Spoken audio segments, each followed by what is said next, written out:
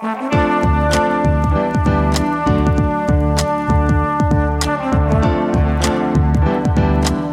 listening to the Co-Main Event Podcast. And now your hosts, Ben Folks and Chad Dundas.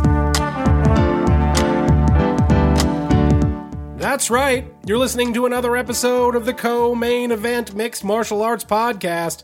I'm your co-host, Chad Dundas, a longtime MMA journalist, novelist, and podcaster. And joining me, as always, from MMA Junkie and USA Today, it's your friend and mine, Mr. Ben Folks.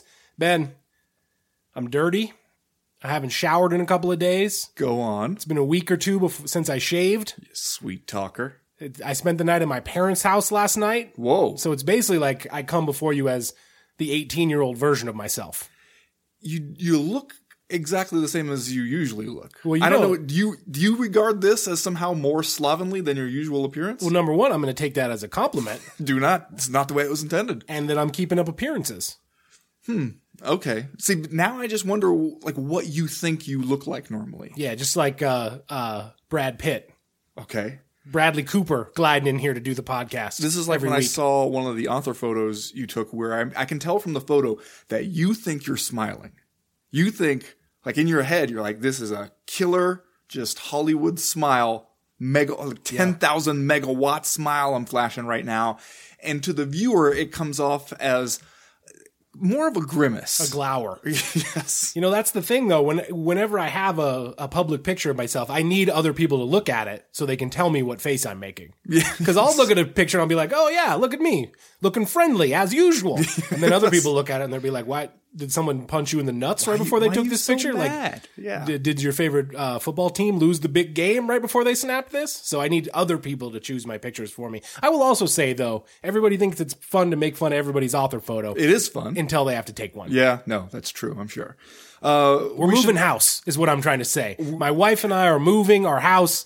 I come before you essentially homeless. And as viewers of the live stream will no doubt have noticed by now, very different setup from usual. We're over here at my house, which means it's where you can see in the background, you can see an impromptu art wall that has sprung up over there.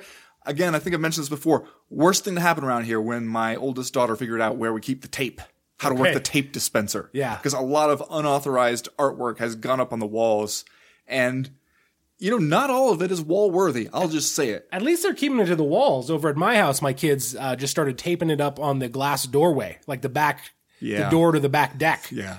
When we were moving, you don't need to see out that. We took all the paint. We took all their artwork down when we were moving. And like the last day we were in our house, I was like, you know what? That's a beautiful door. We have a nice view out that door. It's nice to see it once in the last 5 years. Well, yeah, so here we're a little cramped. Hopefully this doesn't affect our ability to discuss mixed rules fighting too much. We're also sitting right across the table from each other, staring into each other's eyes. It's weird. Yeah, it's very weird. I'm uncomfortable with that. Also, though, to just kind of channel our energy, our pterodactyl, we've got the CMEs. Let's go ahead and refer to this as our mascot, this pterodactyl. Spirit animal? Yeah, it's kind of how I think... That's how, like, I feel like we approach podcasting as like a pterodactyl. We got that pterodactyl energy. What would a pterodactyl do? Remember, if you want to support the show, we got Cowboy Astronaut Cigarettes t-shirts and Dundasso t-shirts available all the time, on demand, whenever you want them, over at cottonbureau.com. Just go over to cottonbureau.com today and pick yourself up some CME merchandise. We got music again this week from our longtime listener and friend, Ras Jarborg. If you like what you hear from him on the show, you can check out more over at his SoundCloud, which is soundcloud.com/STHLM Ross. Stockholm Ross. Stockholm Ross. We learned that is an abbreviation for 3 rounds as usual this week in the Co-Main Event Podcast. In round number 1, the Cowboy might be aging, but if Donald Cerrone is getting into his unforgiven years, that could be trouble for a few people at 155 pounds.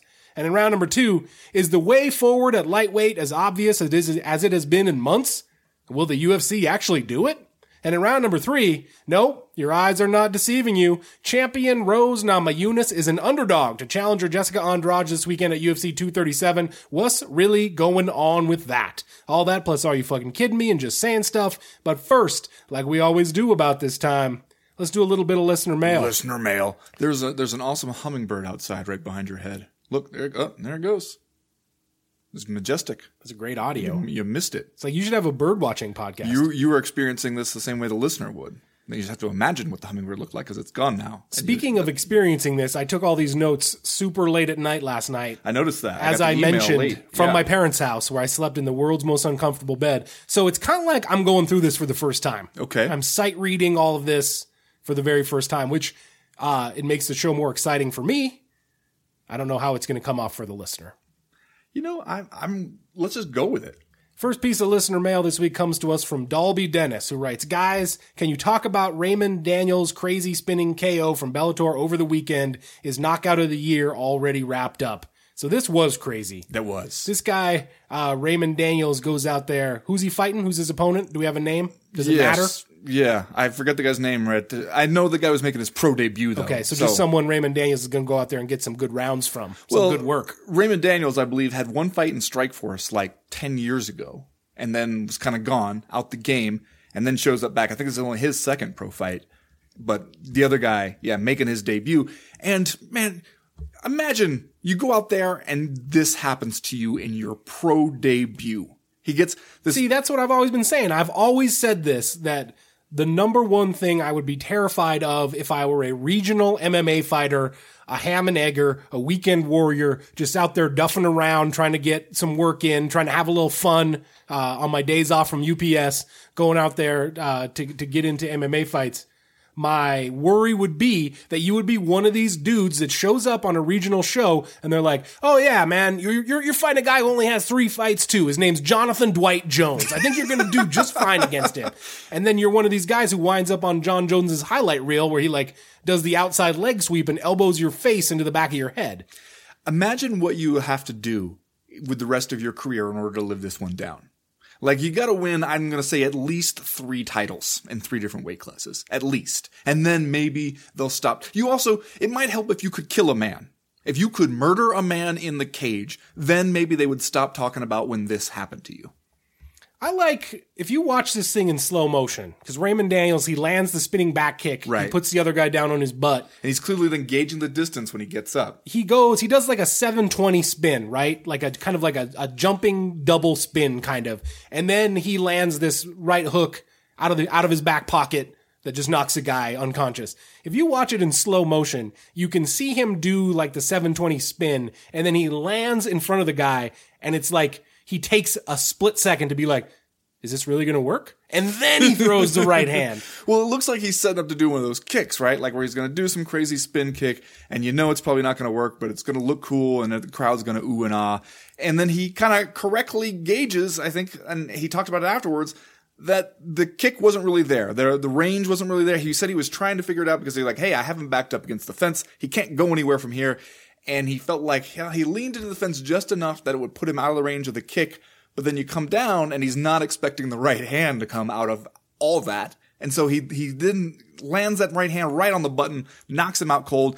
I believe Tapology lists the method of victory as 720 right hook, which imagine you didn't see the fight. Months later, you're going back, you're doing some research on Raymond Daniels or whatever, and you look up his record and you see 720 right hook as the method of victory. You'd be like, "What? Is something broken on this website?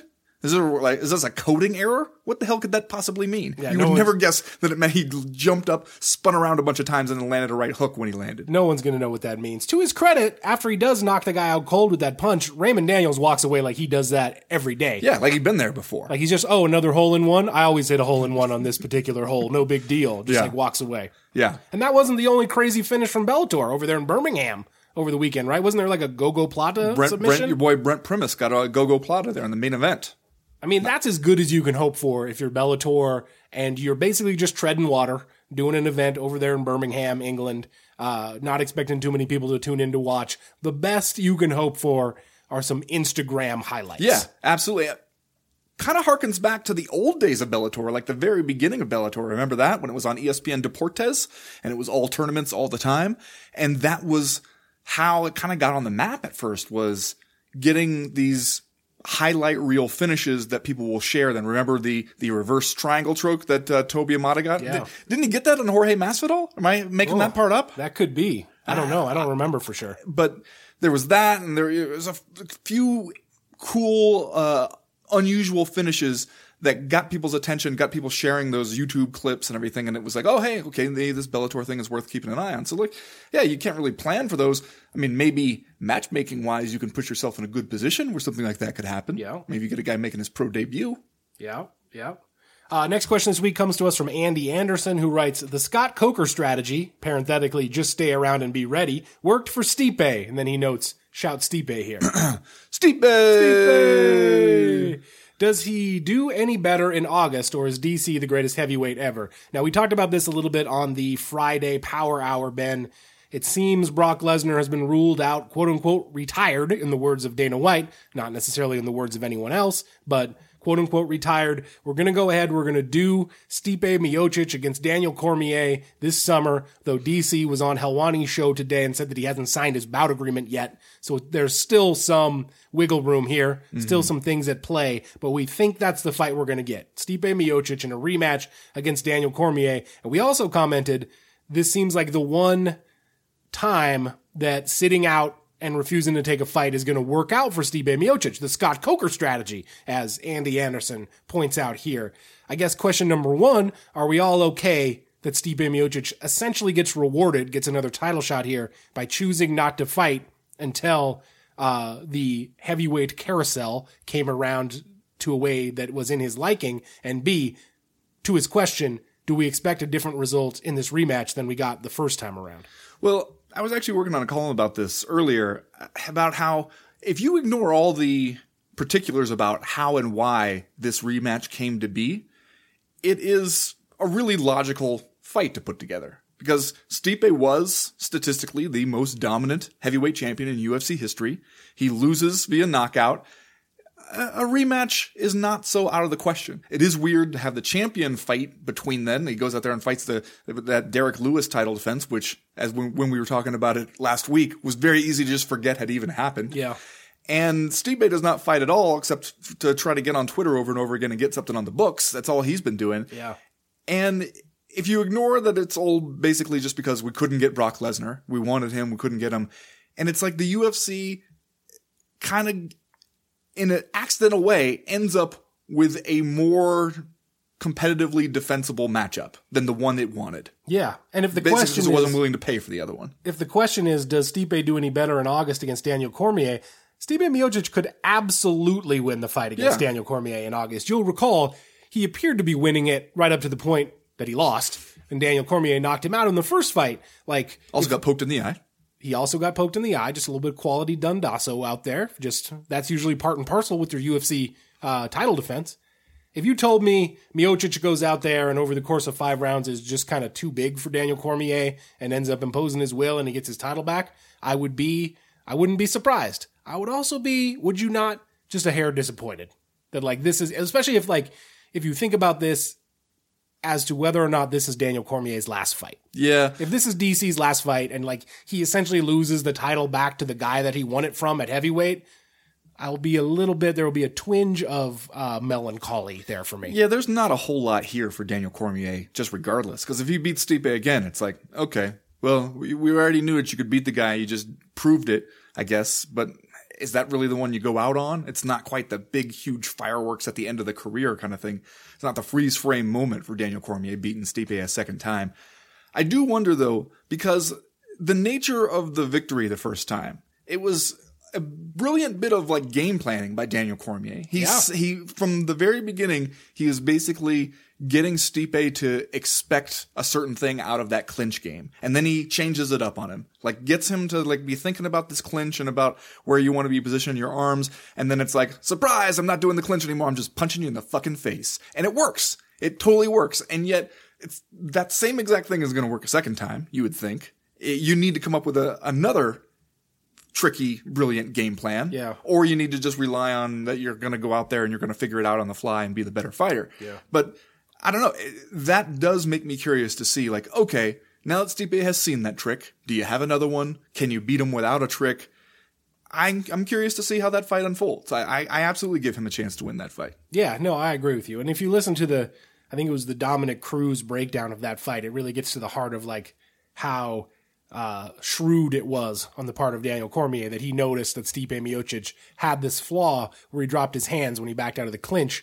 So Cormier essentially baited Miocic into thinking that he could beat DC in the clinch and then knocked him out, which that's some high-level stuff right there. Well, I mean, I guess kind of similar to John Jones noticing Daniel Cormier dipping his head off to the side and then kicking him upside his head. Indeed. Next question this week comes to us from Dak Wasson, who writes, if Aldo gets by Volkanovski next weekend, does that mean that we're finally going to see Frankie get his shot at Max? So we went one names on all these guys. Like Madonna is fighting Cher this weekend. We know who we're talking about. This UFC 237 card is not the greatest. I'm just going to throw that out there. I think Namajunas versus Andrade is a good fight, but you get down into Anderson Silva versus Jared Cannonier and Alexander Volkanovski versus Jose Aldo, especially at featherweight. Like, that's a really good fight. I don't know that it's a fight that is going to get the people to lay down their hard-earned cash. Yeah, it is a good fight that has a lot of relevance for the featherweight division, which is an exciting division right now. I mean, Alexander Volkanovski, that guy's a lot of fun to watch. I'm interested to see how he does against a guy like Jose Aldo. Because still, Jose Aldo, he's reminded us recently that he's still in this. Yeah. He's not washed up yet. If Alexander Volkanovski goes out there and beats him, I think, man, you definitely deserve a title shot next. But I don't know. For me, featherweight is a little bit right now to be determined. You had Max Holloway go up there, fight Dustin Poirier. He loses that fight. He comes. I guess you assume that he's going to come back to featherweight and do it there. But if anybody is telling me right now that they know exactly what fight is going to mean what for the top of the featherweight division, you're lying. You're just guessing. Like, nobody knows for sure what's going to happen there. Yeah, it's a free-for-all right now. To the point that is actually, the question that is actually asked here. Frankie Edgar, is that what we're talking about? Versus Max Holloway? You know another Frankie in the featherweight division? Well, no, if anybody in this email deserves to be denoted by one name, it's Frankie. It's the old man, Frankie Edgar. But you just mentioned that featherweight is kind of interesting and exciting right now, right? You got Jose Aldo, who's a little bit resurgent. Of course, Brian Ortega just lost to Max Holloway, but is still, an interesting character in that division. You got dudes like Volkanovski creeping on a come-up. Hanato Moicano is about to be in a main event. You got, of course, the Beast, Zabit Magomed Sharipov, who is on his way up. Would the quickest way to kind of make you sigh and roll your eyes would it be to book Frankie Edgar another UFC title shot? Because I love Frankie Edgar. He has gotten a lot of them. But he's gotten his fair share. We are verging into Uriah Faber territory here. Ooh, okay. Yeah, well, except that, he has been the champion. So check the record, bud. Check the record. And you're right. He had that loss to Brian Ortega, and then he had the one win over Cub Swanson, a little bit over a year ago now. I guess you could look back on that one and be like, the UFC might feel like they owe Frankie Edgar one after that Brian Ortega fight. Because even Brian Ortega was saying it afterwards, like, hey man, there was nothing really for him to gain here. Max Holloway was saying that same thing. Like, he went ahead with that fight even though knowing it was kind of a bad deal for him in a lot of ways. And so maybe the UFC is like, well, all right, Frankie's not going to be around too much longer. Let's give him a shot at somebody who is not Jose Aldo. Let's let him have an opportunity there. I wouldn't get upset about a Frankie Edgar title fight. I like watching Frankie Edgar fight. I don't think that he goes out there and beats Max Holloway right now. Yeah, probably not. But who does? Maybe Alexander Volkanovski? Maybe. I don't know. This will be a big test for Alexander Volkanovski to go out there against Jose Aldo. I was surprised to see Aldo a little bit of a betting favorite in that one. But I got excited about Alexander Volkanovski. I can't tell yet if I'm prematurely excited about him, though. I'm going to ask this next question, and then I'm going to follow it up with my over-under for you regarding the UFC 237 card. You ready? Okay. This one from our old pal, the Cheeseburger Walrus. Always good to hear from the Cheeseburger Walrus. He writes, how much longer will we accept Anderson Silva as a viable main event / co-main event guy? He's co-main of UFC 237 versus Cannonier, and I just realized that fight does nothing for me. Like, I could care less, it's on the card. Do you feel the same way? Discourse. So, I think that there's one question to be asked here about the viability of Anderson Silva, what role he currently occupies in this middleweight division, and whether or not this matchup with Jared Cannonier does anything for you. And then my over-under over under of number of Brazilian legends we see retire at UFC 237.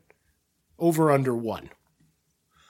You mean retire like in the cage? Yes, because look at this. You got Anderson Silva fighting Jared Cannonier. You got Jose Aldo, who has already said he's thinking about walking away. He considers himself in the twilight here against Alexander Volkanovski. You got Thiago Alves, who we don't think he's going to walk away, but he's at the stage where like anything could happen. You got Roger Nog on this card. You do have Roger Nog on this card. Wow, that one really escaped my notice. And then, maybe I'll throw BJ Penn on there too, even though he is not Brazilian. Not even Hawaiian. close. Hawaiian. That completely different thing. You could see some retirements though, is what I'm trying to say. Okay, well, then I have to wonder. Over under, does someone retire on this card? 1. Let's say Thiago Alves goes out there, gets stopped bad, and then it's like, okay, that's it, I'm done. If then Jose Aldo comes out in the very next fight and he loses, does he go, well, I can't retire now? Thiago already did that. Yeah, it's like he stole my material. Yeah. I think it would be unusual to see more than one in-cage retirement. That's true. Maybe my over-under is flawed. I mean, I see what you're saying. You think if Betch Correia walks away, if she gets beat by Irene Aldana and she's like, that's it, I'm done, that will anybody notice? Anderson Silva's going to be like, well, now I can't do it. I can't. Betch upstaged me, man. I can't go out there now. I mean, okay, first of all, I totally agree with the Cheeseburger Walrus. This fight does nothing for me. It's a weird one, right? It is a weird one. Even considering where Anderson Silva is at right now. Right. It's weird. And yeah, Jared Cannonier versus Anderson Silva as your co-main. No.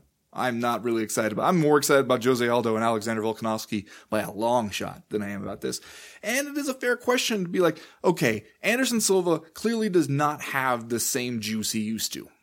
He doesn't have that anymore. He can still do some fun stuff every once in a while. He acquitted himself better than I expected in that Israel Adesanya fight. But I do wonder, is that what we're doing now? Like, are we being impressed that Anderson Silva is not completely decrepit and broken down? Like, are we just going to be amazed? Like, hey, thanks for showing up, man. Well, that seems to be the point here, right? Like, this isn't a fight to boost Jared Cannonier into the main event slot. You're talking about a 35-year-old guy, the Killa Gorilla, BT Dubs. He's 2-3 in his last 5 fights. Like, this is a fight where we're trying to get Anderson Silva a win, is it not? Well, and we're trying to put him on the co-main event of a card down there in Rio because he's going to help you get some local excitement, I guess. But yeah, for me, the point when Anderson Silva in the main or co-main gets me excited is already passed. And it's probably not coming back. So, yeah, I'm with the Cheeseburger Walrus. Last question this week comes to us from... that's a bumper sticker, by the way, that I'm planning on selling. I'm with the Cheeseburger Walrus. Good luck to you guys on your endeavors there. Yeah. Your new business endeavors. We'll let you know how it goes. This question from Alfredo M. Can we discuss the so-called great Andy Foster and his California State Athletic Commission? What the feck is going on over there? The apparent standard bearer of commissions is walking a tight line these days. What with completely dismissing Rory McDonald's medical suspension, not to mention likely not even considering his mental state coming from his fight with John Fitch. Also, we're not too far out from him clearing Chuck Liddell to fight Tito Ortiz 10 years since he was last cleared to fight. There was the very fast decision to accept John Jones and a full UFC card at late notice to bypass a doping issue, amongst other questionable decisions lately. Is this really what we should expect from any commission, let alone the standard bearer? Really? Well, those are all fair points. Yeah. It is a little bit interesting because I think, previous to this run, we thought of the California State Athletic Commission as one of the more conservative athletic commissions, like one of the more studious and like maybe sober-minded athletic commissions. Yeah. And they have done some things that I think are a good step in like the right direction that other commissions aren't doing, like trying to actually study and look at certain judges' histories and seeing, if you should be using some of these judges over and over again, actually doing some kind of analysis to decide, like, are these people doing a good job or they just keep getting called to do it because that's who we have on our Rolodex? Like, I think that the California Commission has done some good things there and trying to do something about weight cutting. I mean, all these are fair points. They're also, though, pretty standard stuff that you would expect to see any athletic commission doing. I mean... Yeah, none of this is stuff that you're going to stop the presses over it, right? Especially with Rory McDonald's medical suspension. And, like, we've just come at this point to accept the fact that if a UFC card is going to roll into your state, the athletic commission is going to be somewhat pliable. Right. And I mean, some of this, I think, just highlights how the whole state athletic commission system is problematic to begin with. Yeah. Like having these just independently operated organizations where they have a vested interest in seeing these fights go on. They want to maintain good relations with the promoters so that the promoters will bring the events and the money into their state. And it's not a setup that is going to encourage anybody to be drawing a bunch of hard red lines across things like, hey, these medical suspensions are for real, or no, we're not going to accept this guy, or we're not going to license this guy. We're not going to accept your late notice event moving around. Like the whole system is just not built to encourage that kind of behavior from anybody. Yeah. And so I do agree that maybe it's worth taking a look at cumulatively a lot of this stuff and being like, has that commission just become a rubber stamp for any fight promoter? That's a fair question. I don't know the answer though. Because especially, the Chuck Liddell Tito Ortiz one.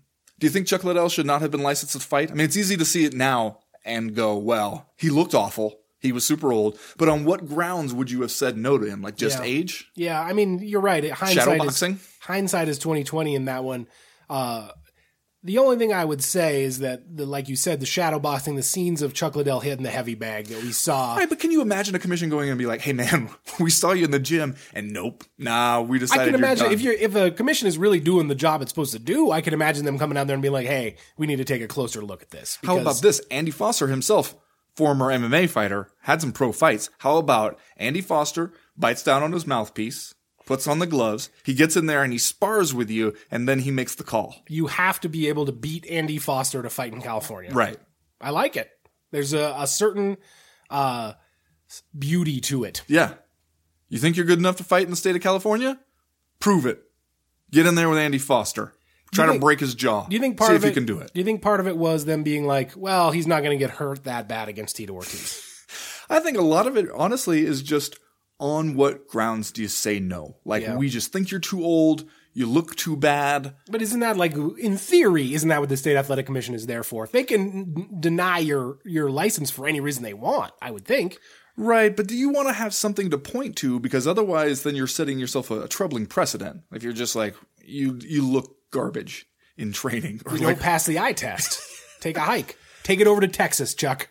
I'm sure you can get sanctioned over there. And see, that is another aspect of the whole state athletic commission system. Because it's like, if you're California, you probably are telling yourself, well, hey, if we don't license this fight, somebody else will. Live from the Alamo. Yeah, they'll go somewhere else. I'm not really doing anything except making sure that money doesn't come to my state. And maybe that is not something I will be rewarded for.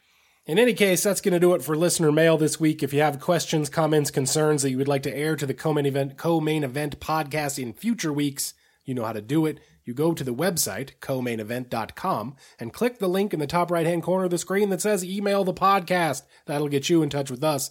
While you're there, you can sign up for the Breakfast of Champions newsletter that comes out every Friday morning to catch you up on the news and notes that we miss on all the days that we're not recording the podcast. Stuff always happens. News always breaks. The newsletter itself is short. It's informative. We would love to tell you it's funny. And if you don't like it, it's really easy to unsubscribe. Hey, are you down with the Co-Main Event Podcast Patreon? If you're not, the obvious question is, what is wrong with you? What is wrong with you? Tons of good content over there every week. Not only do you get the Co-Main Event Podcast for free, but you get the Friday Power Hour podcast, which is a full additional extra hour of me and Ben just yammering at each other. Plus you get the Wednesday live chat, which is a lot of fun. It's a damn free-for-all on the live chat, Chad. Anything can happen over there. Anything can and often does happen on the live chat. Plus you get to see our faces if you're interested in that.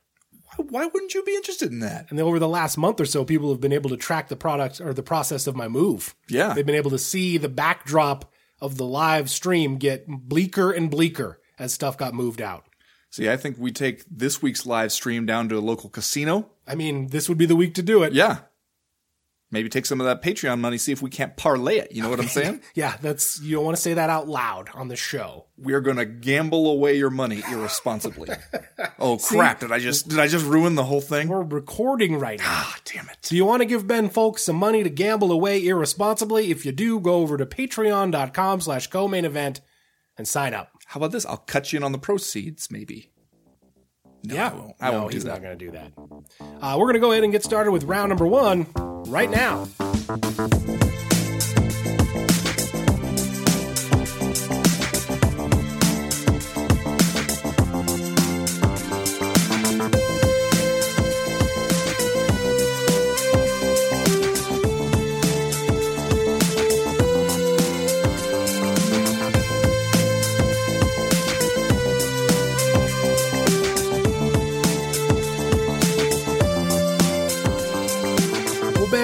Donald Anthony Cerrone is 36 years old.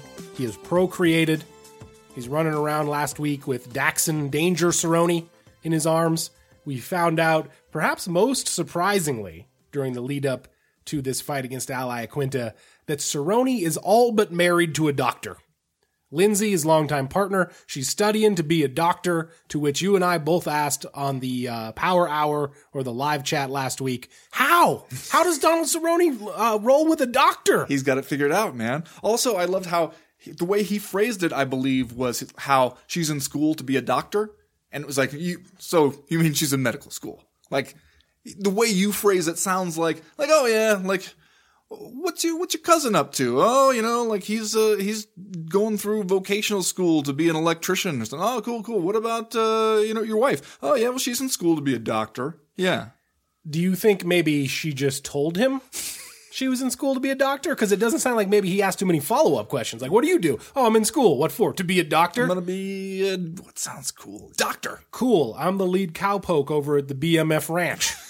Want to have a baby. That's how that goes, right? I mean, I think they're really well positioned here because you're a pro fighter. You got flexible work hours, right? So it makes sense. He can be making a lot of money now while she's in school. She's got a really stressful schedule. They have the baby. He can kind of keep the baby with him at the gym. That's one of the things that you can do when you're a pro fighter. It's not like anybody's, you're not in an office where people are like, hey, you can't bring your baby in here.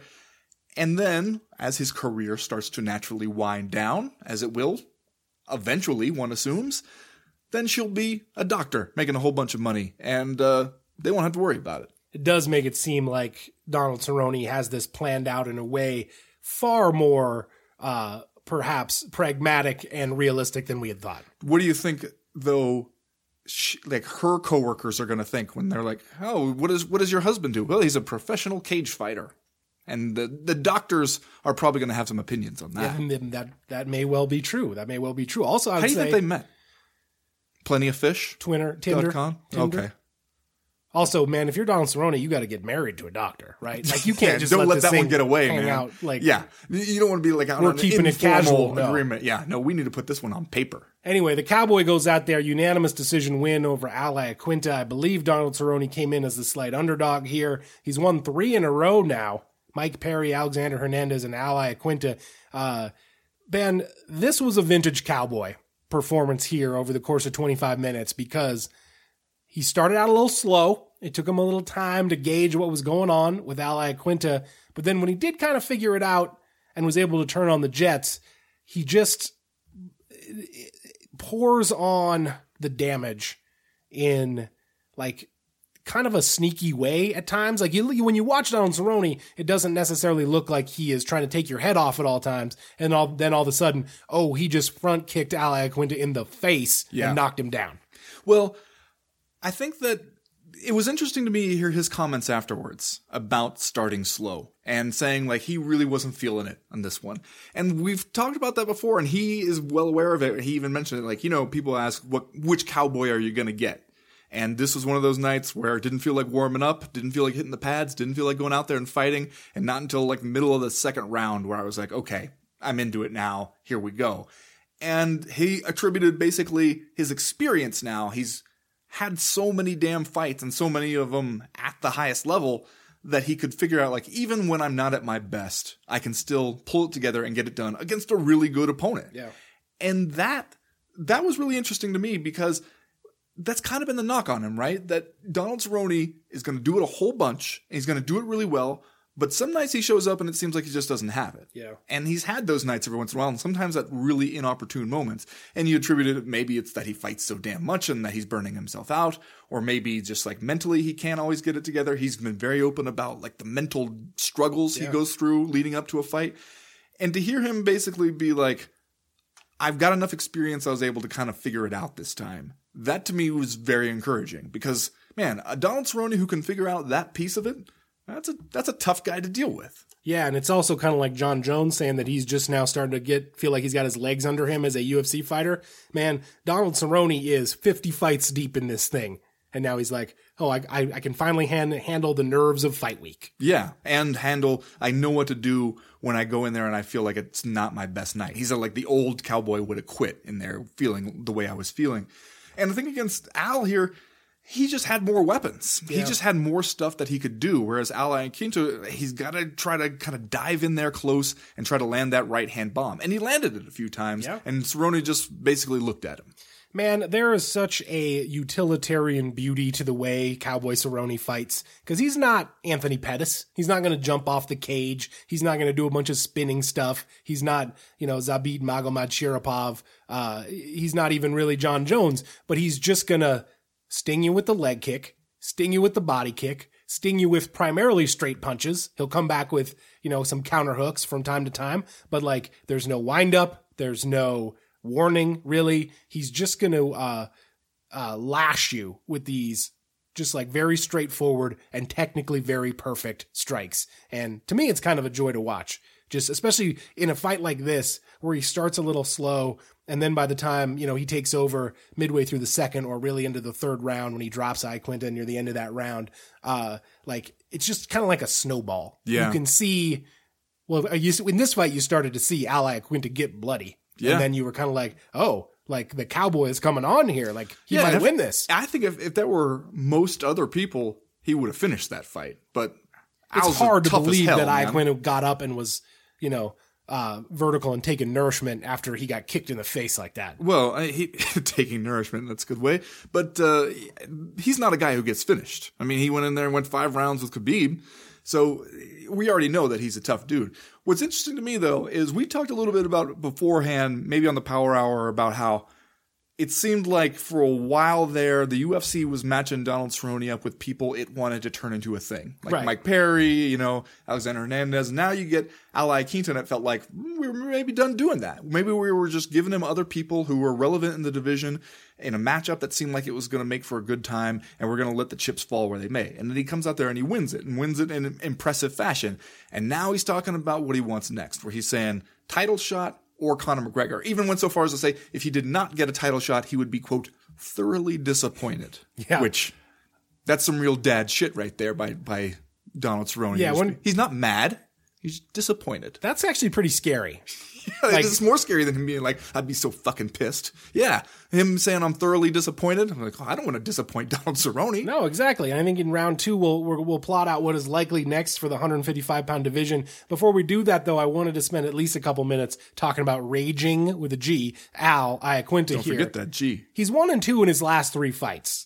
But one of those losses is to Khabib Nurmagomedov, where he had to have a short notice switch of opponents. And the other is this one against Donald Cerrone, where I think he, acquitted himself as well as you could in a losing effort. Previous to that, he had 5 straight wins. And then, of course, the win over Kevin Lee in December of 2018. This is a guy who has had his squabbles with the UFC. He's a guy who needs to get paid a lot of money if he's going to come fight in the cage. Otherwise, he'll stay home and sell real estate. What do we think about Al Iaquinta now, moving forward in this division? How does he fit in, if at all? Yeah, I mean, I still think that there's a lot you can do with Al Iaquinta. He's an exciting fighter to watch. He's an exciting personality to have around. I do think, though, that maybe it's that you have so much success charging straight in and landing that right hand, you start to think you can do it against everybody. He needs a little bit more to the game than that. I mean, I think his fight with Kevin Lee, I thought, was a good example of how he could dig deep and figure out a way to beat somebody as the fight went on. And he wasn't able to get it done here. I think that you need more stuff that you can threaten people with, and maybe you need to be a little less predictable. I mean, you heard them in the corner, and Donald Cerrone's corner at one point being like, yeah, this is what we knew he was going to do, right? He just wants to come forward and land that right hand, just throw that bomb. This is what we expected. And yeah, I mean, that's, if I were training somebody to fight Al Iaquinta, that's what I would tell them to expect too. And the lightweight division right now is just so tough that you can only get so far with that. Yeah. All right, let's do Are You Fucking Kidding Me? And then we'll move on to round number 2 this week. Ben, we have talked a lot about Conor McGregor being aggressively online. Wait, hold on. Are we going to do the same Are You Fucking Kidding Me again? I don't know. Are we? I think we are. Because I sent you a textual message about this. Yes, I sent you one back. Yeah. So, Conor McGregor, like, we don't know exactly what's going on with him right now, but we can infer that it's a lot of sitting around, apparently watching UFC broadcasts and He never misses a UFC event these days. being online Watches during more the of them UFC broadcast. than Dana White does, it seems. How about Conor McGregor pretty much retweeting everybody and anybody who sent him a tweet mentioning Proper 12 or with a picture of Proper 12? Conor McGregor's going to retweet that during the UFC event. Are you fucking kidding me? Here's what I want to know. What wouldn't he retweet if you posted it with a picture of you on Twitter with the bottle of the Proper 12? Like, if you're like, you know what? Was ordered to go to rehab, but fuck that. That shit sucks. I'm going to hang out here with a bottle of the Proper 12. Hashtag champ shit. Like, is Conor McGregor retweeting that? Because I think he is. If the top is down on the convertible and you're driving, taking the selfie with one hand with a big bottle of Proper 12 in the other hand, and the message is like, just got my license suspended, not supposed to be driving, but here I am, headed down the freeway drinking my Proper 12, is Conor McGregor going to retweet it with like, looks like a nice night for a drive comment. So this is basically what he's doing here, right? Maybe this should be our goal, is we should try to get progressively more and more ridiculous with tweets featuring us holding a bottle of the Proper 12 just to see where the line is. See how far you can push it. Yeah, see what he's unwilling to retweet. Yeah.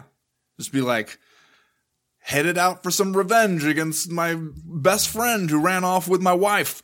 Gonna be fueled by the Proper 12. And he's gonna be like, yeah, retweet. Go get him, man. That's right. So we did. We had the same Are You Fucking Kidding Me? Are you fucking kidding me? It doesn't happen all the time, but it happens sometimes. Also, I sent you a text message and you stole it and made it your Are You Fucking Kidding Me? You did not even reply to my hilarious asides in response to your text messages. I feel like you kind of, you no-sold that. I've been moving, man. You got time to send the initial message. I got stuff going on. You don't have that much stuff. That's going to do it for round number 1. We'll be right back with round number 2.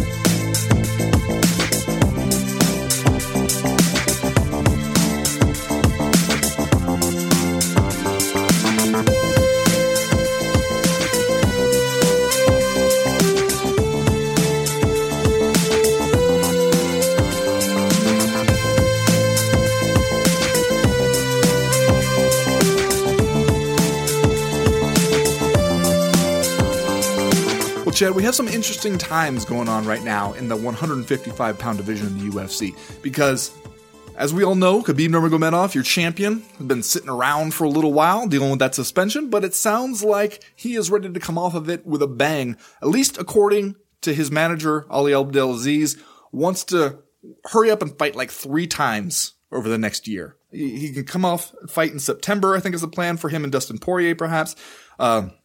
Then maybe one more. They mentioned the possibility of if George St. Pierre can get his stuff figured out with the UFC by April, they'd like to do that one. If not, they'll just take another contender in line. And it looks like you're going to have no shortage of contenders. I mean, you've got, of course, the possibility of a big money rematch with Conor McGregor, who so far has done nothing except retweet a bunch in order to make his case that he deserves it. But then you have all these other guys. You got guys like Donald Cerrone. You got guys like Justin Gaethje who are interesting people in the division. You know, you got a lot of interesting lightweights all trying to make their case in their own ways.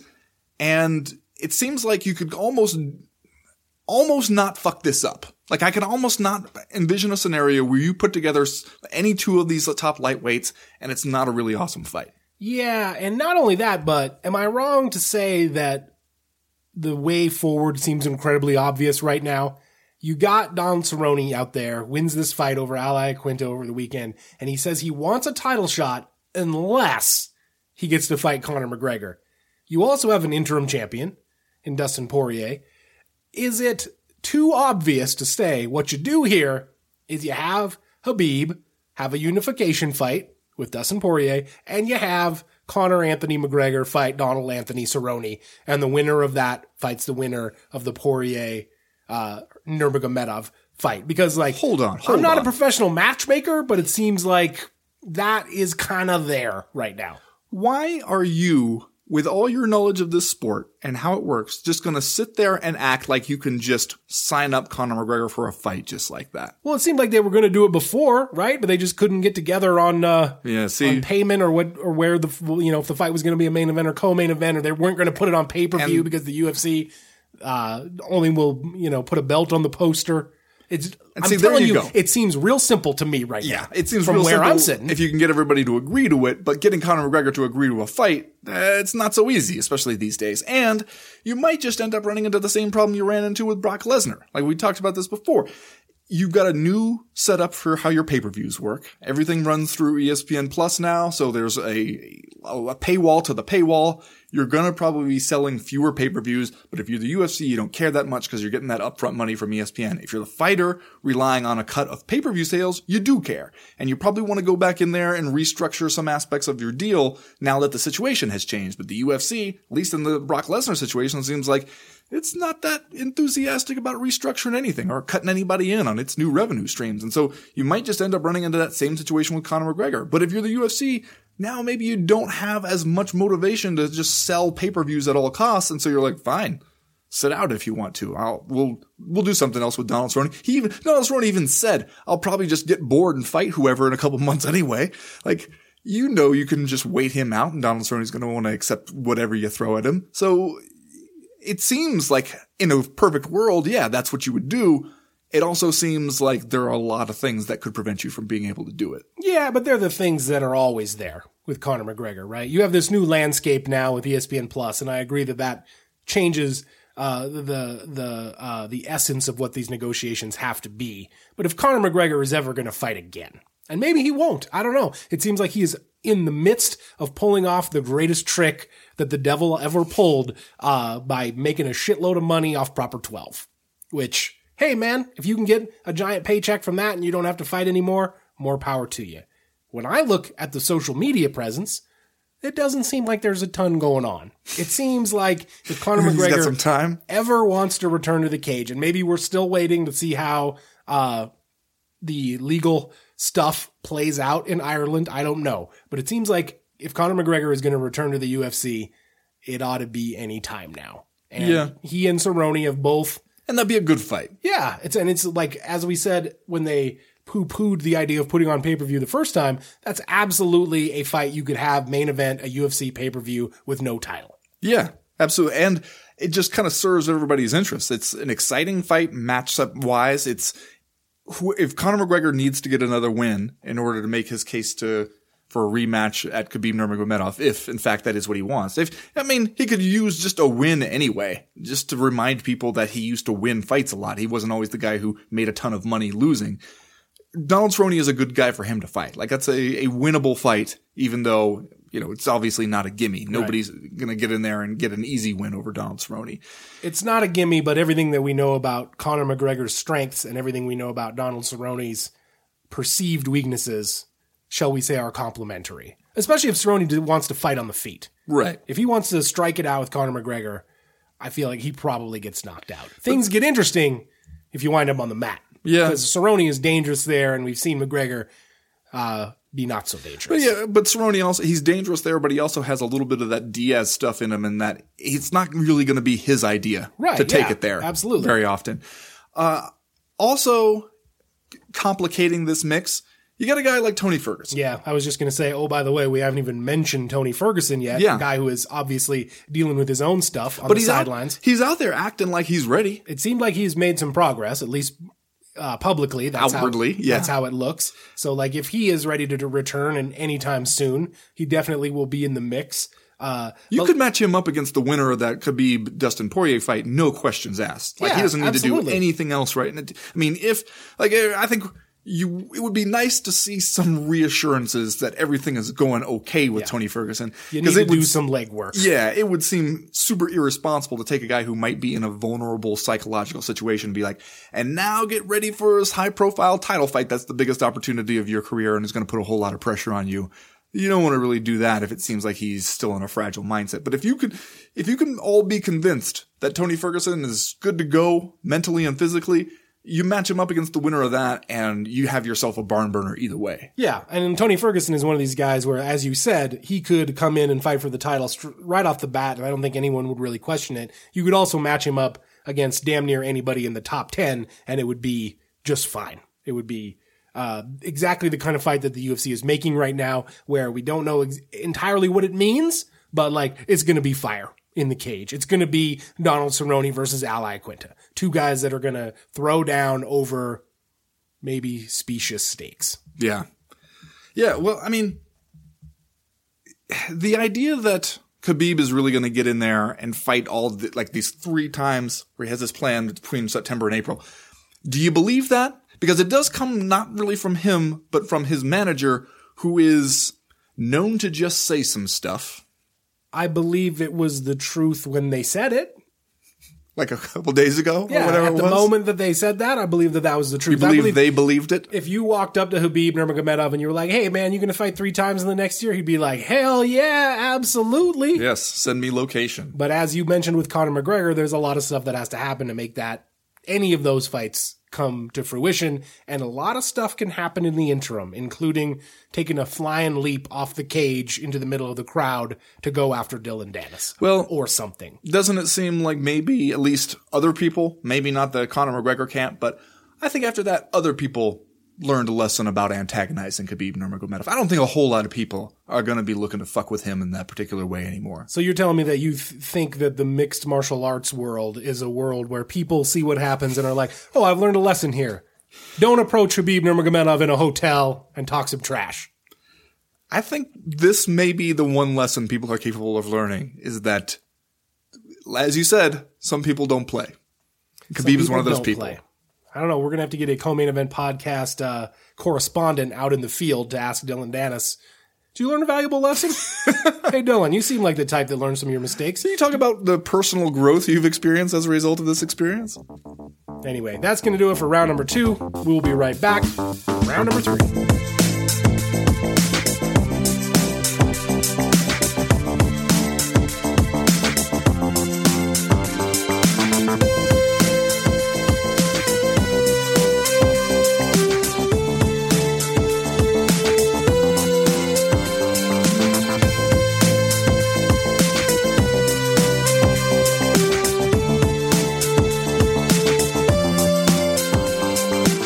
UFC 237, May 11th, this Saturday night from Rio de Janeiro, Brazil, day before Mother's Day.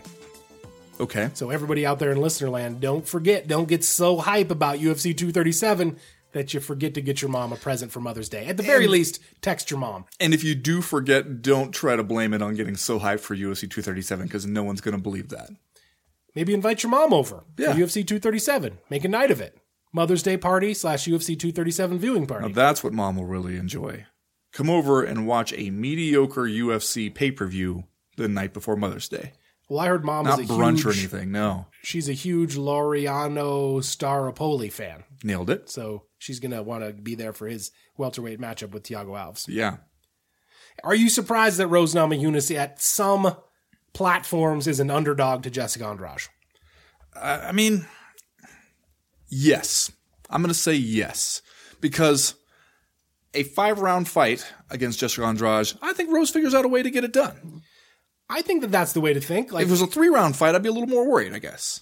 Yeah, it seems like if this thing does go 25 minutes, that Rose Namajunas is going to have a lot of opportunities to figure out what Jessica Andrade has going on, and maybe her slightly more diverse striking skill set and, you know, slightly more diverse overall MMA skill set is going to come to the fore here. I was taken aback, to be honest with you, to look up and see that Jessica Andrade is it's kind of flip-flop in some places, but it's close. Yeah. But that she is the slight favorite in this fight. She comes in on the heels of 3 straight wins: Claudia Gadelha, Tisha Torres, and Karolina Kowalkiewicz. And of course, prior to that, the loss to Joanna Jędrzejczyk at UFC 211 back in May of 2017. Well, and we know about Jessica Andrade that she's a powerhouse. She can come out there and she can push you around some. Yeah. I mean, we know what she's going to do. Yeah. Well, more or less, we know what she's going to do. My question is, can you finish Rose Namajunas, who is tough, just all the way around? And if you can't finish her, can you still be there for all 5 rounds fighting the way Jessica Andrade does? And that's my question. I'm not totally sure about that. Yeah, that is a great question, and you would think that Rose Namajunas is going to be prepared for that. She's going to be prepared for the kind of forward pressure and power punching that Jessica Andrade typically shows in her fights. Going to be prepared for the crowd to yell at her she's going to die. Yep. Going straight into the lion's den here. I mean, if we've learned anything from Rose Namajunas over the last few fights, it's clear that like she is well prepared and a student of the game, right? I think like especially the last 2 performances over Joanna Jędrzejczyk show you that not only was Rose, who's still just 26 years old, like just coming into her own as a fighter, like still continuing to get better and add to her own skill set. So if I were on Team Andrade, I might be a little bit concerned about that it seems like Namajunas is probably going to be, a little bit more, have more tools in the tool bag, let's say. Well, but then again, it has been a little over a year since she last fought. If there are any questions about Rose Namajunas, I don't think it's skill set related, let's say.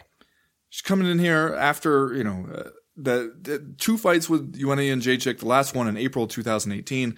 You're coming back after a year off and going to Brazil to defend your title, which you don't really often see it work that way, where the defending champion has to go into the challenger's realm in order to defend that title. So, I mean, there are some things that are potentially working against her here. Yeah. And, there was the UFC 223 hand truck incident. We were led which to believe apparently affected her a lot. Yeah, which I think is understandable. Yes. And another like very human moment in this sport where sometimes our tendency from the outside looking in is to treat people like they are not necessarily fully formed emotional human beings.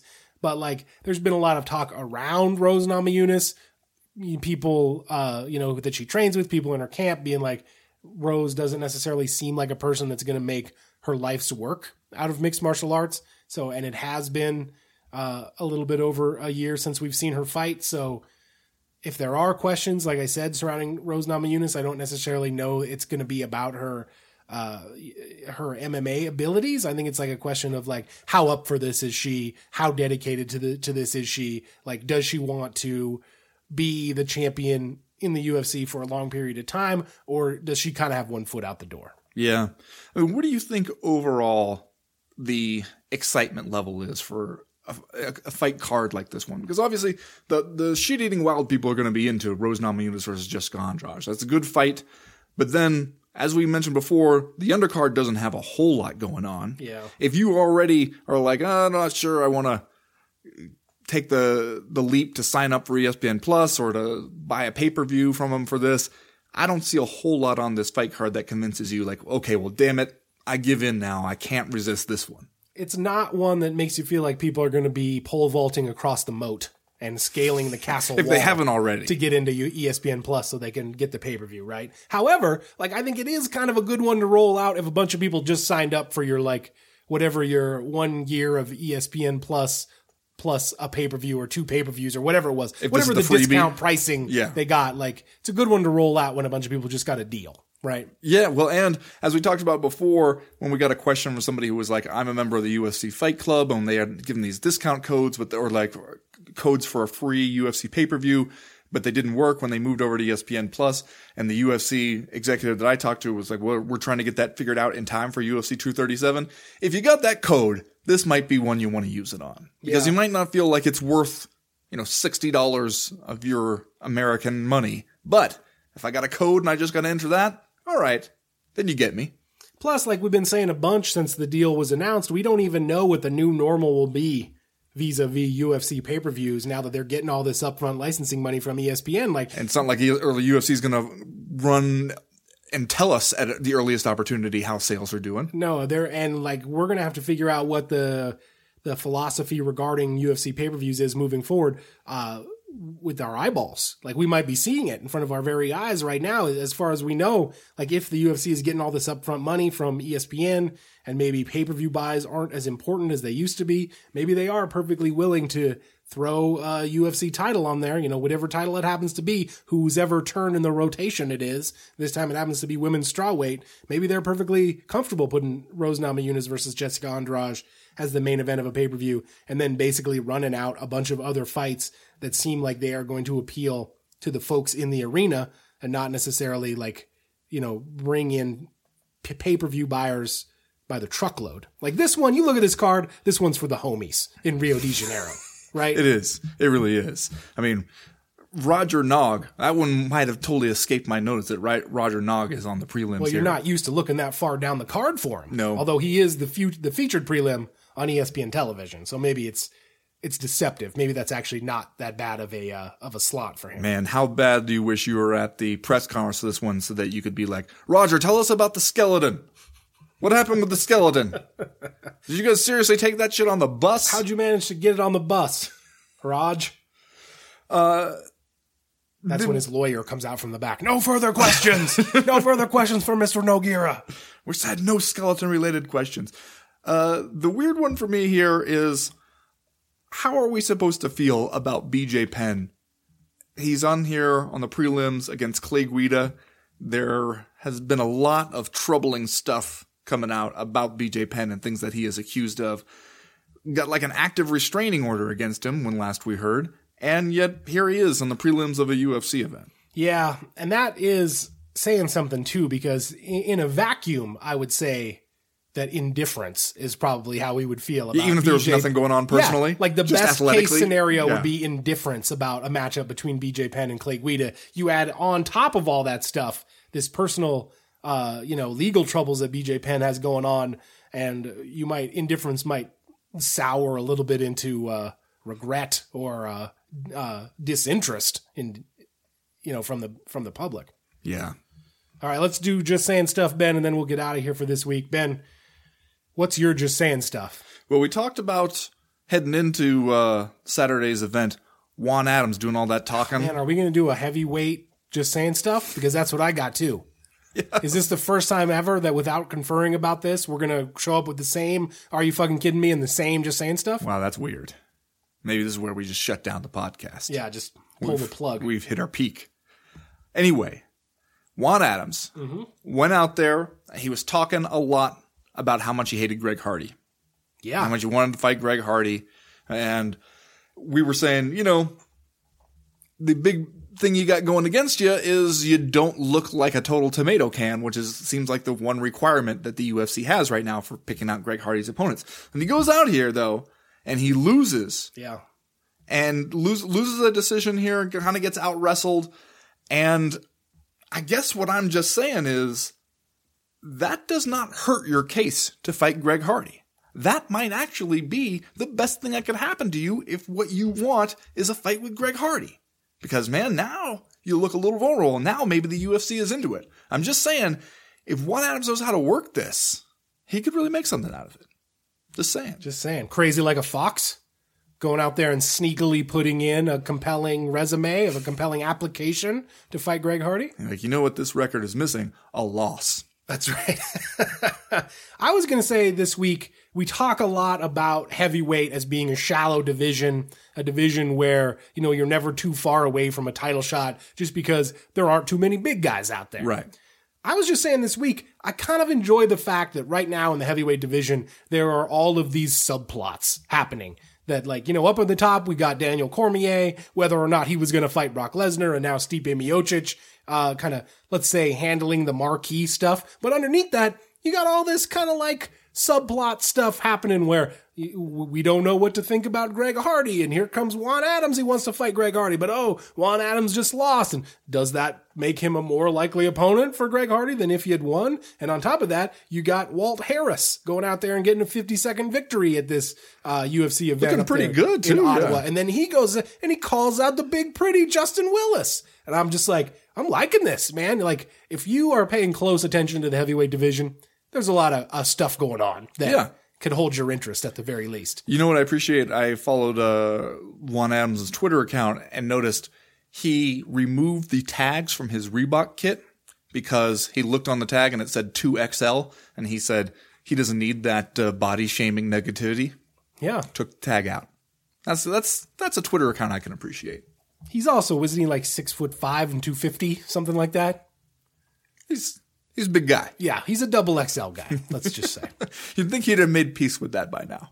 Just saying. Anyway, that's going to do it for this week's Co-Main Event podcast. We'll be back next week to break down all the stuff that happens at UFC 237, Namajunas versus Andrade. Then we'll start to look ahead to the upcoming calendar in the UFC. As for right now, though, we are done. We are through. We are out. You think maybe Reebok ought to consider like some vanity sizing for the big guys? Yeah, just like sew a medium tag in there. They can feel it. Yeah. Oh, man,